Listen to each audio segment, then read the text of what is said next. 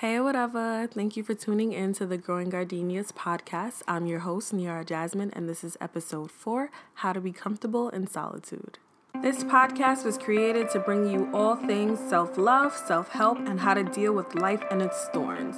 Never forget that you are still growing and still learning daily, and you are lovely. Subscribe for weekly gems and some life-changing goodies. Gardenia blessings to each of you. Let's get started.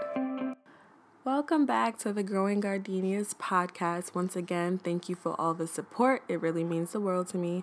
So let's just get right into it. How to be comfortable in solitude. So first of all, why it's important to be comfortable in solitude. I feel like society makes it seem like you have to have a partner or be in a relationship or always be surrounded by people, when that's not the case, because it's just like, how are you ever going to be happy if you can't be happy with yourself? And then if you're not happy with yourself, you start to depend on other people for your happiness, which just creates problems because expectations lead to disappointments. So before you even get into anything, you have to make sure that you're good with yourself. So if I'm being honest, this is still something that I'm working on, and it's definitely a work in progress. I'm nowhere near where I want to be. So it's okay if you're not also. You have to learn about yourself. You have to learn about things that you like to do, because that's the only way you're going to be comfortable with being alone. So the first tip I have on how to be comfortable in solitude, and I think this is kind of the basis and kind of where it starts, is to understand what solitude means. A lot of people think that solitude means that you're lonely, and there's a difference between lonely and being alone. So when I first started to go on this journey of learning how to be comfortable with myself and just myself, I felt lonely a lot. So one of the things that helped me was to not think of it as something negative. So I would associate being alone with positive words. Like I would say I'm at peace versus saying I'm lonely. And just kind of changing your thought process about it makes you feel better about it. And it makes you realize it's really not bad. It's not a bad thing. It's actually good to be alone. It's actually good to be around yourself and to learn yourself and to love yourself. And you don't always have to be around a whole bunch of people. When you're in solitude, you have time to think, you have time to reflect, you have time to figure out who you are, who you want to be, what kinds of things you like to do, what kinds of things you don't like to do, the type of people you want to be around, who you don't want to be around, and the list goes on and on. Being in solitude can really help you shape the life that you want. And this leads me into my next point, which is don't be scared to be in solitude. A lot of people are afraid of the thoughts that they have, and that's understandable because sometimes the mind really does take us places where we don't want to be, but that's who you are, and that's okay. So you have to embrace the good thoughts, the bad thoughts, even the ones that scare you, and obviously reach out for help if needed, but embrace all those and don't be afraid of it. Welcome them. That way you can think through them and you can process them and you can make certain things better. So another way to be comfortable in solitude is to start going places by yourself. Start doing things by yourself. Something that you would normally do with someone, like for example, going to the movies or going to a restaurant or something like that. Do it alone.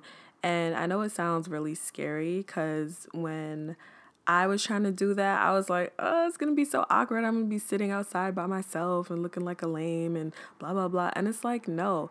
So now when I go outside and I see people like eating by themselves, I'm like, wow, you're so cool. You're so strong. You are popping. Because it takes a lot of courage to get over the fear of what you're going to look like if you're doing something alone. So once you do it, it's like, go ahead, do your thing. And it's like, once you do that often and you keep doing that, you'll start to become more and more comfortable with going places by yourself. And yeah, it's going to be scary. It's going to be a little awkward. But all that matters is that you're trying. Even if you go outside or go somewhere for 10 minutes once a week, it doesn't matter. As long as you're working at your own pace and just trying, that's really all that matters. If you keep doing that, eventually you'll start to see that it's not as bad as you think it is. And you'll actually want to do it. You'll actually want to go places alone. You'll actually want to be in solitude. And you're going to be good. So another way to be comfortable in solitude is to get over the FOMO, get over the fear of missing out. You're really not missing out on anything by not being around people all the time. Actually, being around people all the time is very draining for your energy. And sometimes you have to just take a step back, and that's okay. There's nothing wrong with being alone. You're actually doing yourself a favor by being alone because one, you're protecting your energy. When you're around a whole bunch of people all the time, you're going to be drained. Like your energy is going to be drained. Your energy is going to be being sucked into all these different people. And sometimes you just got to take a step back and protect your peace and be alone. Protect your energy. Surround yourself with your love and your goodness and all that.